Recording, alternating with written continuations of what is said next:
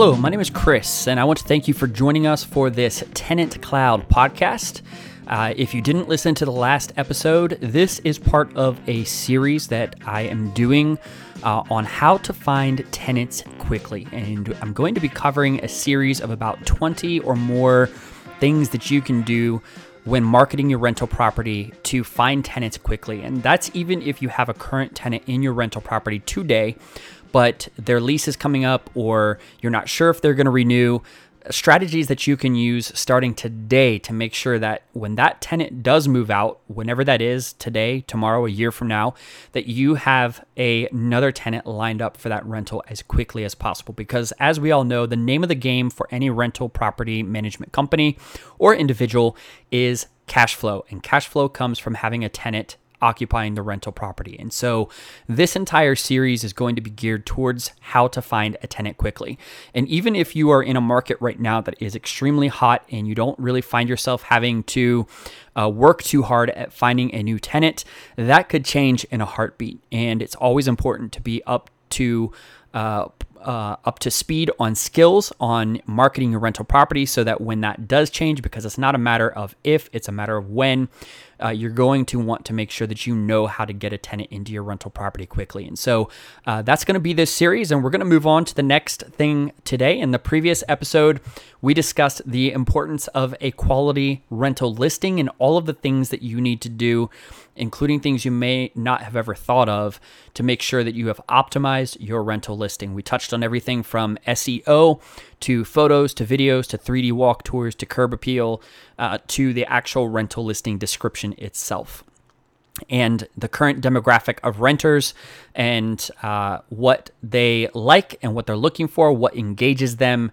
and how to talk to the younger generation of renters, which is increasingly becoming the largest demographic of renters in the United States and will continue to be that way for the next several years. So in today's episode, we're going to cover the next biggest thing in marketing a rental, which is asking for referrals. Now, asking for referrals is, you've probably heard this before, but I'm going to touch on this from a couple different ways on how to ask for referrals and where to ask for referrals. One of the ways that you can work and ask for referrals is from existing tenants. So this doesn't really help if you don't have a lot of tenants. Maybe you only have one rental property. So bear with me here while we get through this first one. But asking for referrals from existing tenants. It could be tenants that are at a completely unrelated property. Let's say you manage 20 single family homes and they're spread all over the city, or maybe they're even in different states. Just getting word out to your existing tenants to say, hey, I have a rental property at this location in this city, and send out basically a listing to those tenants to say, hey, here's a rental property in this area. If you know anybody in this area who's interested in a rental, they're looking for something, send them my way. You'll get a referral commission if they sign a lease and move into the rental property and they pay their first month's rent on time, and so on and so forth. So obviously you want to have some criteria in place for when you are asking for referrals, when it involves some type of a referral commission.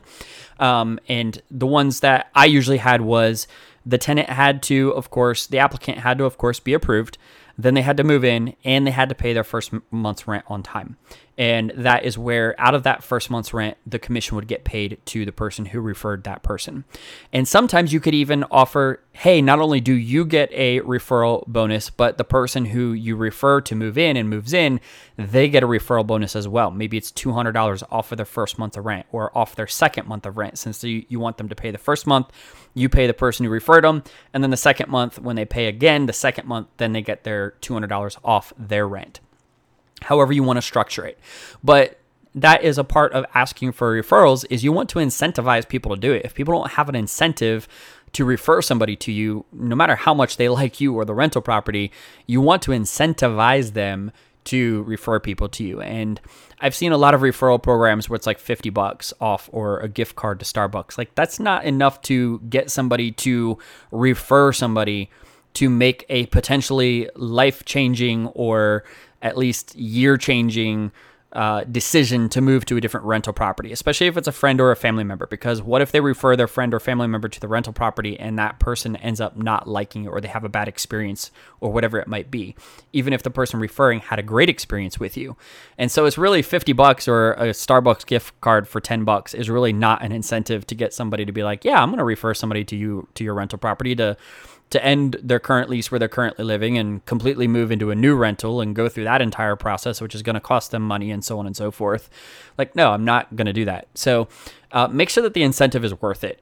Make sure that it's actually an incentive. And at all of my rental properties, I don't think that the incentive has ever been under $200 for any of the rental properties I've ever managed over the years. It's always been something substantial that makes sense for people and incentivizes them, and it makes it worth it for them.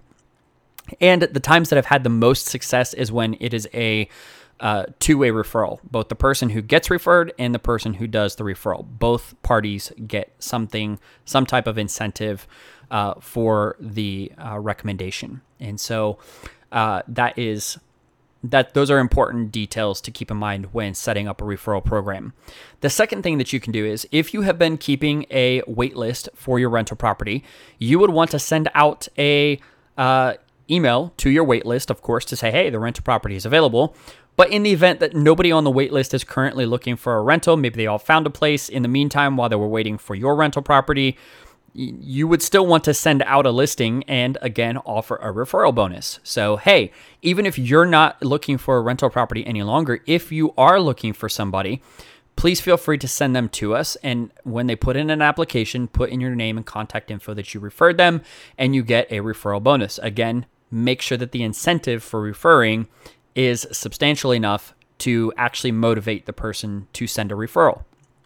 Because most of the time when they're sending a referral, it's somebody they know. It's a coworker, it's a friend, it's a family member. So make sure that it is worth it. And again, the two-sided bonus referral is always the thing that's going to work the most, both for the person being referred and the person referring. Those are the two first ways: asking from existing tenants and asking from your wait list. The third way that you can do it is to post online to your social media accounts, to Twitter, to Instagram, to Facebook, wherever you have a social media presence, and just ask for a referral and say, hey, if you know anybody looking for a rental property in this area, I have something available, blah, blah, blah. Put all the details in and the referral bonus. So again, that is another way that you can put it out there. You'd be surprised how many people you'll probably get as a result of it. Same thing.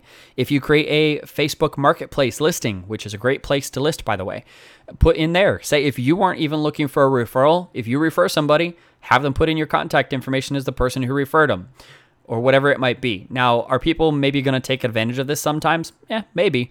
But do you still get a rental out of it? Yeah, sure. Absolutely. And so anytime that you have the opportunity to incentivize people to basically act as your real estate agents, to act as somebody to refer people that you may not have ever been able to get in front of, your listing in front of, is a great opportunity. And so think of the different ways and be creative about how you can work with a referral type program. It's the same thing if you've ever heard of affiliate marketing. It's really the same concept. You put a product out there and you ask people to refer it to you, and for every purchase every person that purchases that person sends to you using their affiliate link, they get paid a commission. TenantCloud has an affiliate commission program, and it works.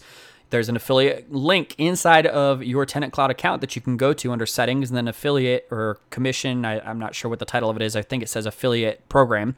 And you can get your own unique link with a code on it. And when you send that out to people and those people end up clicking that link and then they sign up for a TenantCloud account and it's a paid account, you end up getting a referral fee for that. It's no different than what TenantCloud does with software. You can do the same exact thing pretty much for your rental property. And so get creative about how you can do that and the ways that you can work a referral program into your rental marketing strategy.